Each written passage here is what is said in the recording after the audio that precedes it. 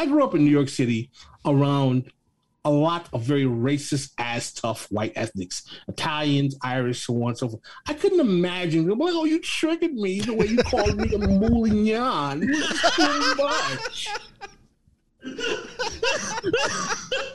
I mean, I think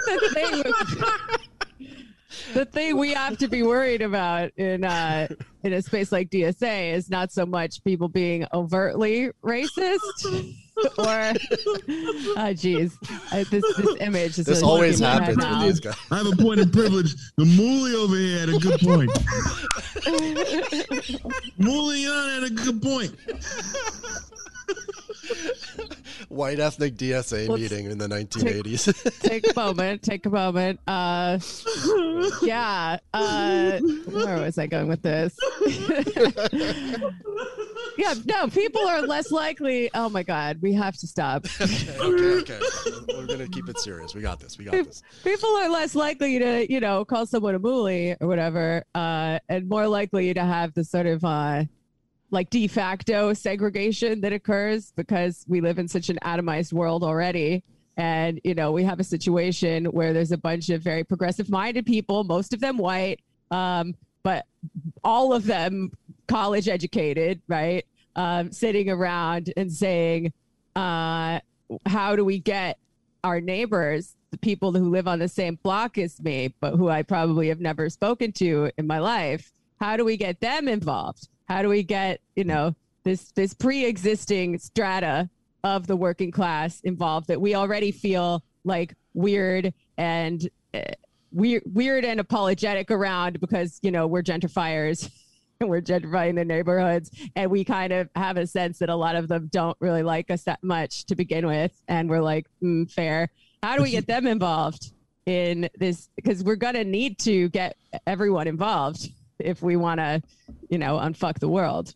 But do you feel though sometimes that it's that fear and that apprehension that also, makes you kind of not a target, but living in West Oakland when I was there, it was a city that was rapidly gentrifying. It was a city that was ridiculously black when I was a kid and poor.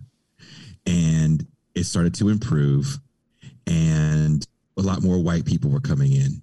Some of them were aware enough that they were gentrifying, and they were a little nervous about it. Kind of like what you said. We know we're kind of raising the rents. We know that, your favorite fucking Greasy Spoon just got closed for an artisanal vegan cupcake store.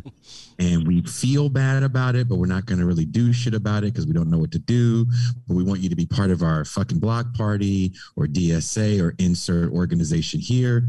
But there was also a bit of an apprehension to really talk to people in the community that were actually in the community. Maybe you'll talk to people in the community that you might think look like you or might listen to some of the same music as you, so you can have that entree into a conversation. But when it came to like actually talking to them real deal hood cats, motherfuckers were really frightened of them. And this is just an anecdote. But it's a true story. I was going old school, putting up posters for a show, flyering up the block. And these two hood dudes stopped me at the corner store and said, "What is that for?" I said, "A show that I'm doing." And they looked at me and they laughed and they said, "Is it like a rock show?" I was like, "Yeah." And I'm going to use the language they use. So if I'm out of line, tell me and I'll stop. They said, "Is there going to be white bitches there?" I said, not as many as you would think, but there might be some. And they were like, "No, only men listen to this music. Be honest." Yeah, so I was like, not like you think. This ain't the 80s, brother. And I stopped and I was like, "What do you think about the way the neighborhood's changing?" And they got hella animated and they were like, "We love it." They're like, "You see bitches riding bikes all night now. People feel safe." I'm not saying that's the vibe of everyone in the community, but for these cats, someone could have had a conversation with them about bigger issues than just, oh, now young women can ride bikes at night and feel safe, whereas they grew up at a time where you couldn't because you probably would have gotten accidentally shot. There's a door open for a conversation. It's just when you are that self-aware, sometimes you can close it on yourself because you're so aware, like, oh man, I'm fucking it up for everybody.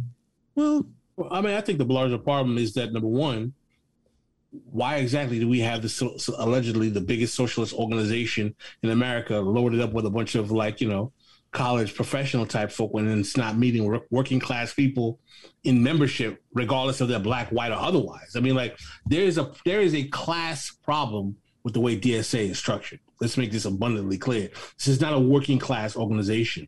This is a universally affiliated socialist club. And I think that part of the problem with this new cadre of socialists is it's making a lot of the same mistakes that the new left made in the 60s, is that it's primarily focused on college educated, professional adjacent people instead of working class people.